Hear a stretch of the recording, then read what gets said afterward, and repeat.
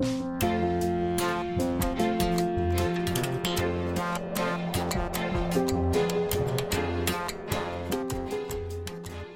and welcome to One Square Mile in Northeast Fife, a podcast from the University of St Andrews.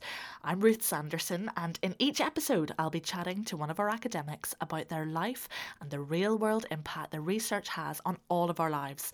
Today I'm joined by Dr. Peter McKay from the School of English.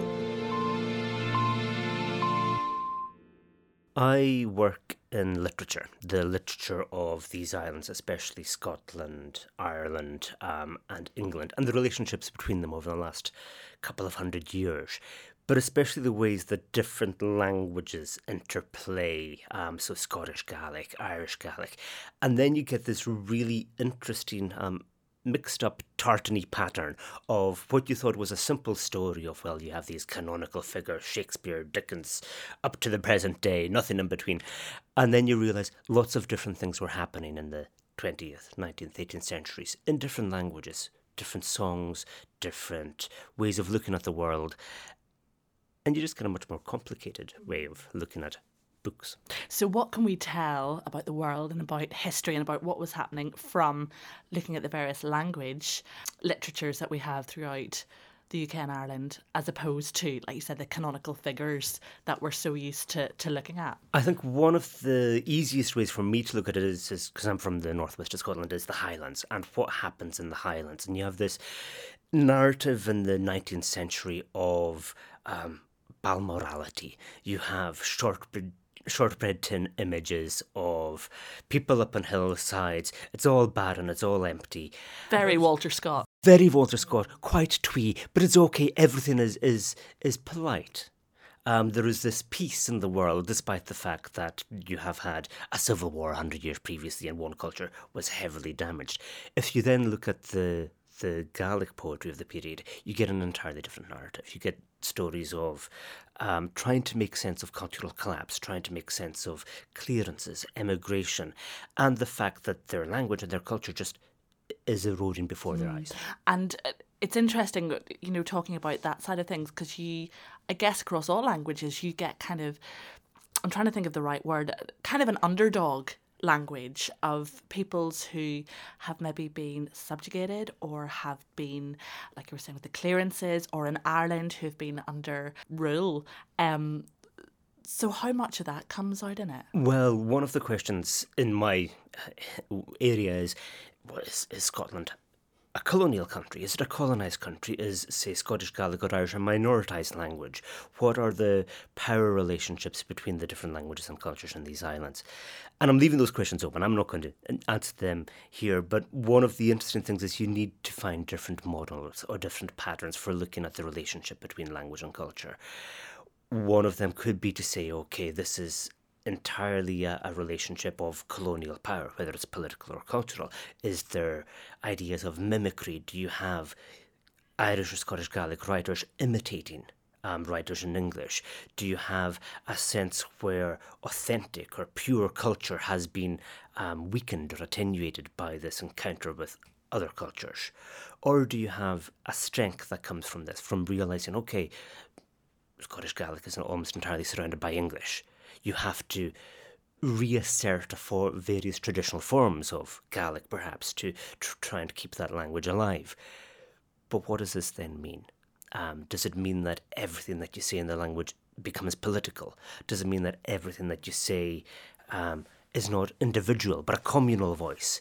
There are really interesting questions. If I was to switch to Gaelic just now, would that have a political statement just in this conversation? I think that's fascinating, the idea of what do you glean from the purpose of language, really, and the purpose of writing in a particular language. Does it always have to have a subtext? I think it will always have multiple subtexts the minute that you have a polylingual situation or a multilingual society. If you're an absolutely monolingual country, then you're simply speaking your language. But I don't know of any throughout history, any countries that were simply monolingual in that way, because there was always trade. There was always encounter with other countries. There might have been a lingua franca, whether it's Latin or French. And so you've always got the possibility of switching between tongues, switching between registers. And that choice is freighted. That choice carries meaning with it. And it's got different choices from within the language or out with. And so even using the word out with signals, okay, we're in Scotland now, that's fine, we can do this.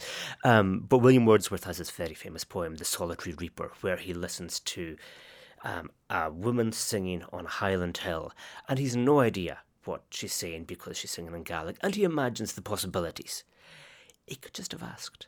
He could have asked somebody, what are you singing? But no, it's from without that culture, you can then impose possible meanings on it. From within the culture, you get an entirely different picture. I mean, you're from within that culture. You're a Gaelic speaker yourself. And do you think that there are different interpretations, even today, depending on whether you're from out with or within? I think it's not just whether you're from out with or within. I think there's an effect whereby you quite often start looking at your own culture through other lenses, through other people's eyes in a way. And so one of the interesting things one of the things I found most interesting to work on in the last 5-6 years was a book I worked on with a colleague, Ian S. Macpherson, which was trying to look at Gaelic love and transgressive verse. So there was a lot of bawdry, there was a lot of erotic verse, there was a lot of courtly love verse from the medieval period that was very explicit. But this was a version of our own culture that it was hard for us to excavate. Some areas of the Hands and Lads of Scotland had kept these stories, kept these songs more than others. In the 19th century, many of the texts were expurgated or changed or made more polite because of the religious revival. More Victorian. Because of the religious revival then at the time. And so in some ways you will take on board these other versions of your own culture, and then you have to go and say, well, was this always the case? Was there something different going on? Maybe not something more authentic, just something odder. What effect then did religion have on the writing from these isles, especially Scotland and Ireland? Because, well, I should say the north of Ireland, because you had a similar kind of, well, I guess Protestant religious revival in Northern Ireland and from where you are in North East Scotland in the islands. And so did that hamper the writing, or did that change it, or how did that work? It's a really complicated picture because on the one hand you have the church and the various churches in Scotland perhaps being the main drivers of the written form of the language for centuries and actually sustaining a literature in print.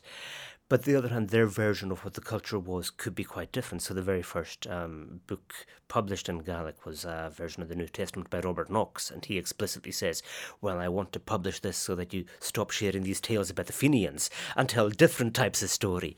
And so it's the relationship between print and oral culture is always going to be a fraught one. But it's also going to be about forms of control, forms of narrative, forms of identifying what you want the culture to be. When did ordinary writers, quote unquote, in Scotland and Ireland start writing down what would have been probably oral tradition? I'll talk about the Scottish situation because that's what I've been working on a bit more. So the first secular books in Scotland and Scottish Gaelic were published in the 1800s. 1741 was a vocabulary by Alistair MacFighter Alistair, Alexander MacDonald, and then his own book of poems in 1751. And he was a great figure. He was a captain in Bonnie Prince Charlie's army. He switched religions as many times as he could. Very pragmatic. Very pragmatic. Over the top. His poetry is perhaps the best. He's my favourite Gaelic poet. But it's the rudest, the nastiest. If he didn't like you, in his poems, really bad things would be happening to your body parts. And you have this secular verse then coming out of a moment which is of cultural crisis. You've just had the 1745-1746 campaign. You've just had a government attempt to destroy your culture, in effect, to ban tartan, to minimise the use of Gaelic, to ban the carrying of arms. And then you start publishing books almost as this restorative act or a desperate act of preservation. And from this then you get the oceanic phenomenon of the 1760s, where you have these translations of what James Macpherson claimed was a 3rd century poet, Ossian, which were taken from the oral tradition. or many of them were. But they came with quite a tale attached to them, and they were not real. They were not real. They were largely based on things from the oral tradition with an awful lot of amendation and an awful lot of James Macpherson's own imagination in there, and a really weird translation style, which makes it really difficult for us to read nowadays. It's quite difficult to put yourself in the 18th century mindset to see why Napoleon was carrying these on the battlefield, why these were this fantastic phenomenon. But they were. Yeah. And so I think this is partly looking at the formation of the United Kingdom as it is today, and how part of that foundation of that was on weird versions of myths that are half translated, half mangled. But does that not come from a very strong tradition of Norse myth and legends, where they were doing something incredibly similar in Scandinavia and building their own national legend through that sort of mythology? How much influence do you think that had on what was happening in Scotland? I think what you have in the 18th and 19th century nation buildings is almost a mythological arms race, where you need to find these different foundation myths, where you need to try and find an ancient side to your culture. In Scotland, say we were in the middle of the Scottish Enlightenment. Scotland was pitching itself as the Athens of the North. You need to have something to compete with Homer, with the Iliad, with the Odyssey. And partly one way to do it was to claim Irish stories entirely as Scottish ones, to rewrite the history of these islands, to say, well, all of the culture came from Scotland originally, and in Ireland is obviously later versions of it, which of course isn't the case. We know the truth. You know the truth. I know the truth, Peter. I know the truth. I know we were there first. So it's interesting that all this happened around the time when Britain was really at its strongest. You know, you had a new union with Scotland. The whole of Ireland was still part of Britain, and you had, you know, the British Empire writ large across the world. So then out of that springs this very earnest attempt to have a need to have a foundation and a story of nation's own. And I guess that happened all over Europe around the same time as well. It absolutely happened all over Europe at the same time. And one of the things I'm interested in is what happens about 100 years later. And when you have different countries around Europe trying to form themselves, in effect, trying to either become independent or looking ahead to a post-imperial age. And one of the things I do with my classes, students here, is I teach a module called Celtic Modernisms, looking at whether you can be Celtic and modern at the same time, what the oddity of that is, and simply asking them the question, okay, how old is this country? And then you have to question, okay, what do you mean by this country? And if you go back to the current incarnation of the United Kingdom of Great Britain and Northern Ireland, it's 100 years old, no more. It's very young in European terms. And what you explore then is how through the literature, how through the stories that are being told, you either have a new country coming into being, or you have this glossing over of history to try and legitimise the present day.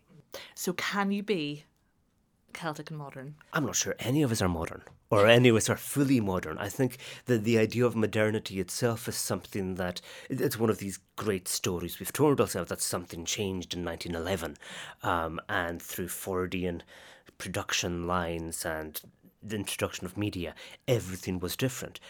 But I think we always had this continuity from before that as well.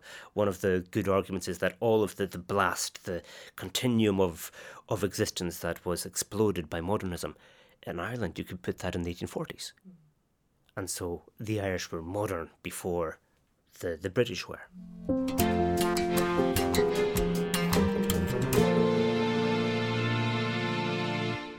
Where did the love of the language of the Isles, of these British islands, come from? So I'm bilingual, and from my earliest age I had spoke two languages. I had two names, Peter and Patrick, which I could choose between. And just because of that, you start asking questions about historically why is this the case with the situation.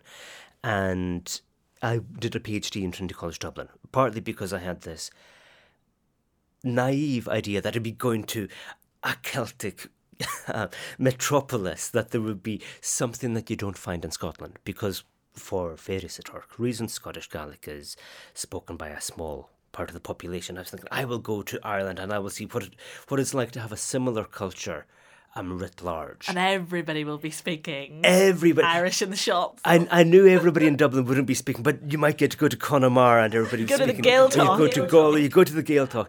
And so it was partly out of sentimentality, out of this mythic version of wanting to see my culture in a metropolitan, urban way. It's almost like, it was a version almost of Black Panther for me, the movie, where you have this sci-fi version of your own upbringing.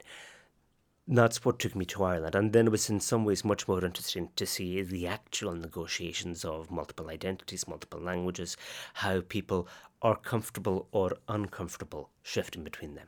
Like many people who do a PhD and work in academia, I had quite a few short-term contracts. I did a postdoc in Seamus Heaney Centre. I taught at UCD, I taught at Trinity, I taught at Edinburgh. But then I got a job at the BBC as a broadcast journalist and then news producer. In Glasgow, I'm working largely on a TV programme called In Law, and it was my main responsibility to be doing the international news, the big stories in Gaelic. So I'd be, especially when I started, it was about the time of the fall of Muammar Gaddafi in Libya. So I was doing all of these stories with intricate maps of Libya and then translating that culture into Gaelic, finding people who could speak about it and telling those stories. Did you enjoy it? It was fascinating. It's tiring work. It's emotionally exhausting work, especially dealing with international news all the time, because there are very few happy international stories. The other part of my job was as a video journalist. You'd go out with a camera, recording equipment, and over the course of a day, you'd write, film, edit, and have on air a 3-minute story to an incredibly tight deadline. How did that suit your academic mindset? It certainly helped my academic mindset when I went back to academia, where you've got a deadline of, say, 2 years. Having been working to a 5-hour deadline, it makes things seem a little bit easier. But you came back to academia, didn't you? I came back to academia, and I still do work for the BBC because I was always wanting to merge both, if at all possible, because I like researching, I like writing, I write poetry, I write non-fiction as well as academic books, but I like doing these for different audiences as much as possible. It's almost the best of both worlds to be able to be doing the teaching, the researching, and then to be doing the media when I want to. You grew up on the Isle of Lewis. What was that like for you? This is one of the difficulties. I would say it was great. I have nothing to compare it with. And so for me, I almost can't imagine growing up in a city, because when I would leave my mother's house, if I walk for 2 minutes, about 5 minutes, you can't see any other houses. The only traces of humanity you can see are the trails of planes across the sky, and then these peat roads and peat cuttings that have gone back for 300, 400 years. In one of the lochs just nearby, they've just discovered shards of pottery that are 5,000 years old. And looking back at it now, this was such a privilege to grow up beside a stone circle, to be able just to stroll down to the beach, to the stony beach every day if you wanted to have this space. And what I miss more than anything else in Lewis is a very flat island, very few trees. It's just the amount of sky. And you would go outside and you would have this full hemisphere of stars at night. Do you think that growing up within that history, growing up within, I guess, the ghosts of history, is something that you've tried to find in the work that you do? My great-granduncle was a poet. 2 of my teachers at school were published authors. When I was in primary school, we were sent around with recording devices to the old people in the village. And I think I'm incredibly privileged to have come from a place which has this tradition of storytelling, but also this tradition of trying to access the past, trying to record the past. And so everything that I've done, perhaps in my adult life, comes from these experiences of being shown that it was possible. You can go away and create new stories, but it's also as important to go and find out what people thought was happening, to go and ask people, okay, what was your experience of the war like? What memories do you have of the Highland disaster in 1919? And these kinds of things. And the care that comes with this and the need to be accurate because these are the stories and the fabric that go to build up a community.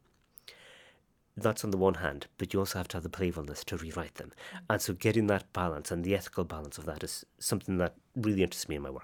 With that history, where are we now? I mean, what's the state of it now? Because it's very tempting, I think, to look at language literature as something historic, where actually these are living languages. In terms of media and broadcasting, we're in a remarkable situation both in Ireland and Scotland. So TG Cathart, the Irish language TV station in the Republic of Ireland, is one of the best TV stations I've seen. And because they take risks. They have this global worldview while also being incredibly local at the same time.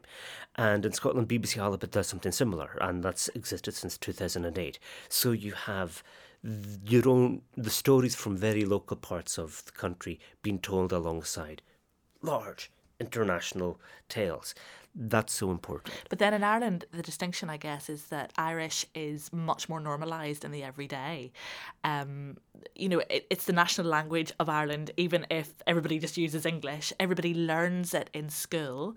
Loads and oodles of kids go to the Gaeltacht. Irish is a very common thing. Even in the north of Ireland, it's common in a certain sector of schools that everybody learns Irish. And there's been a real revival in the Irish language over the past, 50, 100 years. But do you think in Scotland it's still a bit more marginal? It's certainly a lot more marginal, certainly in terms of numbers. And so I think in the island of Ireland, you're talking about the number of speakers is somewhere between 30,000 and 2.5 million. It's almost impossible to say, just because of depending on how you would use those metrics. In Scotland, it's between 60 and 80,000. And that's having any competence in the language at all. But there might be a similar number that use it on an everyday basis. And so it's, again, how you regard a living culture, a living community or not. It is a bit harder when you've got those numbers to make the case, especially because there's a lot of antagonism towards Scottish Gaelic and in the media in Scotland in a way that there simply isn't in the Republic of Ireland. The question that I avoided answering earlier was about literature as well, and the literature in the languages. It's quite a different situation in both cases, because in Ireland, as in Wales, you've got an Irish language literature or a Welsh language literature that can exist by itself, more or less. And it was very common in Scotland through the 20th century to start to have on-fast translations. So Gaelic and English would exist alongside each other, partly because of the need to integrate Scottish Gaelic into Scottish cultural life. There weren't that many speakers. In the last 20 years or so, there's been a shift away from that. There's been an awful lot of novels written purely in Gaelic, with a couple of schemes that started in the early noughties. And you've now got this very vibrant prose scene as well as a poetry scene. Many of the writers are learners of the language, who either learnt in adulthood or late childhood. And this has given a huge energy to the literature as well. And I don't think that's quite the same case in Ireland, where there's still perhaps more of a reification of native speakers. So with that, what does Scots language, Ulster Scots, Irish, Gaelic, Welsh, what does that tell us about the state of the world in Britain today? It doesn't tell us one thing, it tells us many, many different things, because I think one of the crucial things is each of the languages has slightly different ways of shaping or framing the world. If we want to take the climate crisis and how we deal with the environment are on all of our minds, there are different ways of shaping the idea of wildness in the different languages. In Scottish Gaelic, you don't have a word for wild. Everything is related to humanity. So you've got this close connection between human existence, human work, and all of nature. And there's something similar in Irish. And Scots is a little bit different again. Well, I was going to say, especially in Ulster Scots, you've got a lot about farming and cultivation and actually the taming of wildness. It's all about the taming of wildness, and you have the sense of there are different types of land, and the townland is all important. Outside the townland, things go wrong, and just the idea of then you'd have to translate the idea of a townland, which if you were speaking to somebody in England, because it's an entirely different way of structuring. We should explain what a townland is. Listen, you're the expert. No. You grew up in a townland. Well, I grew up in a townland called Ballydown, which abutted Listenery, or as we would say, was pronounced Listenery. A townland is a space It's not a village, it's not a hamlet, it's not a town, but it's a space, an area of land that encompasses usually farmland, usually a bit of river, usually a bit of woodland, but it's very small. It's a little pocket of land where people claim that as their location, as their history. And we talk about instead of being from the town beside it, you would be from this townland, and your family would probably have been there for 300 years as well. And just the way you have of talking about that, it's Ballydown Fernent, Listenery. So you've got the village of the fort in Irish, and then Fernent, the Scots word, abutting, a Listenery, the meadow of the king, I'm guessing that's going to be. And it's just these different languages overlapping each other while speaking in nominal English. And one of the other ways of looking at it, certainly in these hands, they're islands. We've got these maritime cultures, and we've got this great depth of knowledge of different parts of the coast, different parts of the sea, different types of vocabulary that go with it, different ways of predicting the weather. And predicting the weather used to be a huge part of Gaelic culture.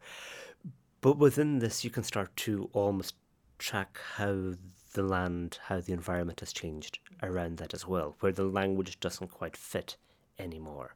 An example could be, one of the many Moll Eris, Moll being a raised beach. And the minute where you have a raised beach, but the sea has moved on, or there has been erosion there, you can have these dotted around higher up than they should be.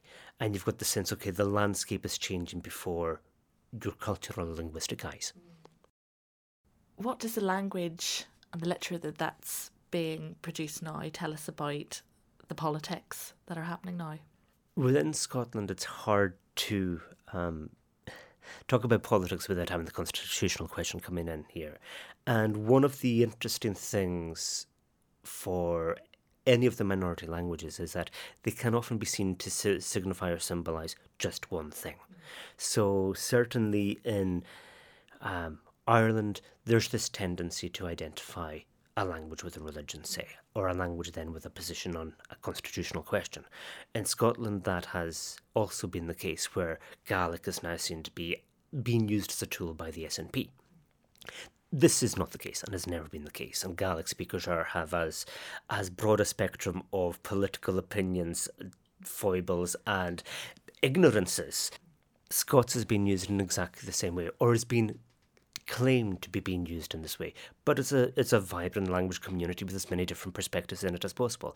So I think the most interesting things that are happening within these languages are raising these questions. They are going, well, just because I am speaking in this language, it does not have this clear political meaning. Let's be a bit more nuanced than that.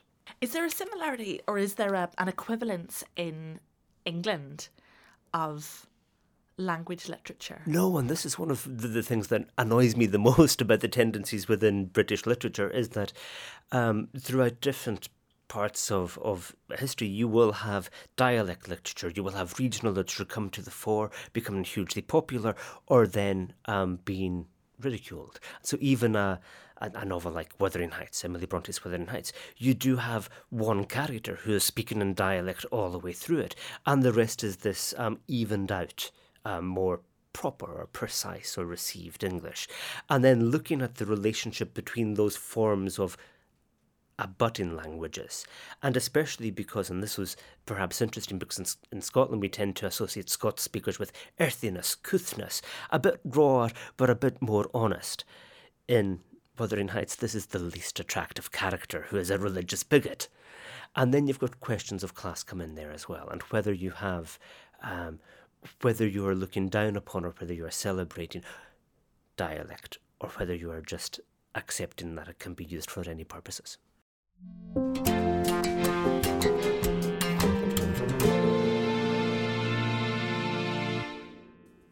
Tell me about the research that you're doing at the minute.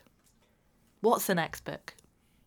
The book I'm going to be working on next is a collection of literary non-fiction essays in Gaelic, and it's largely about the kinds of things we've been talking about today, what it means to have grown up on a Scottish island where you have a minority language literature, where you have this deep culture, but you've also been involved in media for much of your life, and so it's the just to give an example, the first essay I'm starting on is with a group of sisters in my village who were phenomenal singers, and they had pop videos made of them in the 1960s, more or less, except it was pop videos for a particular type or audience. They were driven round the island, the village, on a trailer on the back of a tractor while singing, while dressed in wool, because this was the idea of the islands that would sell well. And I'm just interested in what this does to a culture when you're thinking about yourself in terms of portrayal on screen as well as lived existence. What impact do you think that language literature has on our lives, on our everyday lives? I think you could easily go through your life living in this country, speaking only English, not having any awareness of anything else that happens. But the minute that you do that, you would in Scotland have to ignore all of the work of Burns. You'd have to ignore all of the work of Walter Scott and his huge use of Scots. You wouldn't be able to make sense of much of the history, the geography and the place names of Scotland as well. The arguments about road signs, and I'm not going to get into the arguments about road signs, but it's a way of reading the landscape and it's a way of reading the history of this country as well. And having awareness of the literature as well as how this is marked visually around us gives you these and greater sympathy, greater nuance, greater awareness of what has happened here in the past, what might happen in the future. Are there similar themes that run across the different literatures of language within the UK and Ireland? If I'm going to be taking the optimistic version, it's that there's always going to be a theme of resistance, perhaps a theme of radical opposition to X. And this is when we're in the view of these islands as being in a post-colonial state, more or less, where you have a dominant world language that is constantly threatening your very existence. You have to take that seriously. You do always have to think that you are pressing back against something. The difficult thing then is not having English language culture determining everything you do in your own culture. And so finding different ways of making bridges with other languages, translating from, and one of the things I'm working on at the moment is translating from Macedonian and Occitan and Slovakian with bridge translations, but trying to make these different connections with other cultures rather than the one that surrounds and threatens to swallow. I think one of the fascinating things, and it should have been obvious to me, but speaking to the North Macedonians, they are obsessed with peripheral or in-between existence, not having full status. And so there's all of these wonderful images, or trying to find these symbols in their poems for things that express this. Well, nobody recognises us. Nobody says we have a right to exist. And so one of the poems I translated was a great poem in the voice of Pluto, which is going in and out of scientific recognition as a planet. And this was the North Macedonian way of going, well, are we a country or not? What can we call ourselves? And then you imagine yourself as Pluto as a way of doing this. It's a fantastic allegory, and it should have been. I just didn't think. But yes, this will determine everything that you write in that language, or it threatens to determine everything you write in the language. Do I exist? Can I say that I exist? In what terms and what name can I give myself? And how long will I exist for? And how long will I exist for? Are you hopeful about Gaelic as a language existing, henceforth for time immemorial, or do you worry about it? Well, you have to worry about it. And one of the questions that I've been thinking through with myself and other people is, at what age did I first discover Gaelic as a dying language? What does that do to you if you discover when you're 8 years old or 10 years old that there is a responsibility for you to speak that this is weighing on your shoulders? I don't have any answer to that. I'm just trying to see where I go over the next few months and years. I'm optimistic that it will be spoken certainly for the rest of my lifetime, probably for the next 100 years or so. It will change. And this has always been one of the fears that Gaelic speakers have, that it will change in ways that make it less recognisable, or less rooted, or less rich, or less full a language. And so there was an old slogan, Nashar Gaelic Brishna Gaelic Sahish, better Gaelic broken than Gaelic in the coffin. I don't think it has to be broken. I think it'll just change. but the demise of Gaelic has been spoken about perhaps for 2,000 years, and so it's always on the verge of going out of existence. But that's fine. It means you can just have a great party with it as it goes. You use it as much as you can in the meantime. You'll have a lovely wake. Have a lovely wake. Have a lovely wake for it. It's interesting talking there about language evolving and changing, and about how to survive, Gaelic will have to change in some respect. Is that one of the problems with peripheral languages, whether it's here or whether it's elsewhere, that they often don't change because they are seen as the traditional historic language? I mean, very much from my own culture, Ulster Scots is a strange time capsule of language. It's an Elizabethan form of Scotch which hasn't really ever changed. But what about Gaelic? What about Irish? What about Welsh? I think it takes a huge amount of effort, say, to maintain forms of Ulster Scots through a community. It takes a huge amount of rootedness, and for families and communities to stay in one place for centuries to do that. I think that becomes an awful lot more difficult when there's so much more movement. And I think... What, when we move out of townlands? When we move out of townlands. Heaven forbid. Or when townlands can be bought over. Or when there's questions about land ownership, or whether it is possible for young people to afford to stay on the islands of Scotland, or these kinds of things. And there's a lot of discussion at the moment of the risk to culture that comes from second homes, holiday homes. And this is all across the western seaboard, and huge amounts of rural poverty as well. But the other side of this is, I love museums, I love archives. I'm not sure I'd like to live in one. And so the difficulty is maintaining that balance of having the freedom to change things, having the freedom to bring new life, new ideas, new ways of looking at the world into a language, into a culture and community, while still being respectful. What role, because we talk a lot at the minute about how to decolonialise culture, how to decolonialise our history, or at least tell that story with history. What role does language have in that?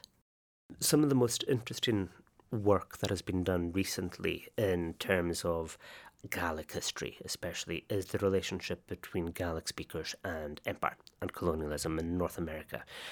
So patterns of slave ownership and the relationship between that and land ownership in the Highlands. And so you will have somebody who is a minister in the Western Isles of Scotland who owns 5 or 6 slaves in a plantation. And then you've got the relationship then between Gaelic speakers who go overseas, who have a second family in Canada. There's still an awful lot of work to be done there, but this has been part of the culture and part of the way of shaping and looking at the world for hundreds of years. It doesn't leave that many traces in the literature, or it leaves traces in ways that, from our perspectives, are perhaps undesirable. There's an awful lot of imperial bombast in Gaelic literature especially, less so in Irish literature because there wasn't the same levels of engagement in the British Army. But there is a colonial past that has to be taken account of as the colonial oppressor rather than as the perennial victim. When we talk about research and the impact of research, I think we've got a tendency to think about the sciences, because I guess the impact of research is a tangible thing. It's creating a vaccine, it's building a robot, it's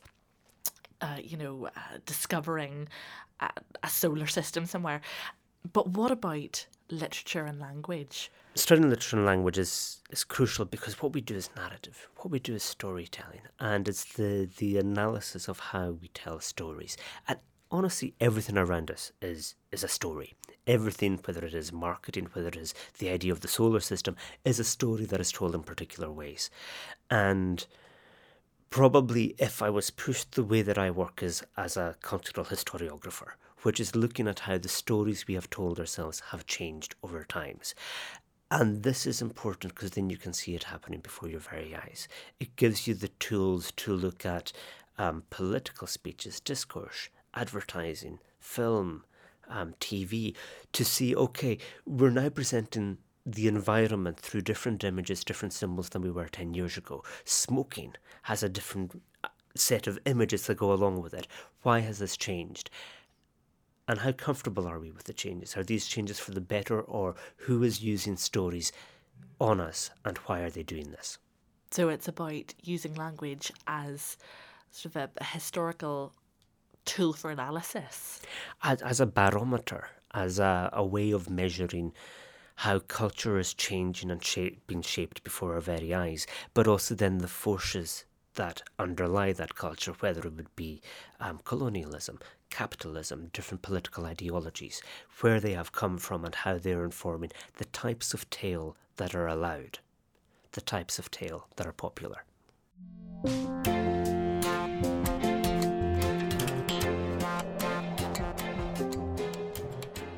Thank you to Dr. Peter McKay for sharing his insights and explaining some of the work he's doing here at the University of St Andrews.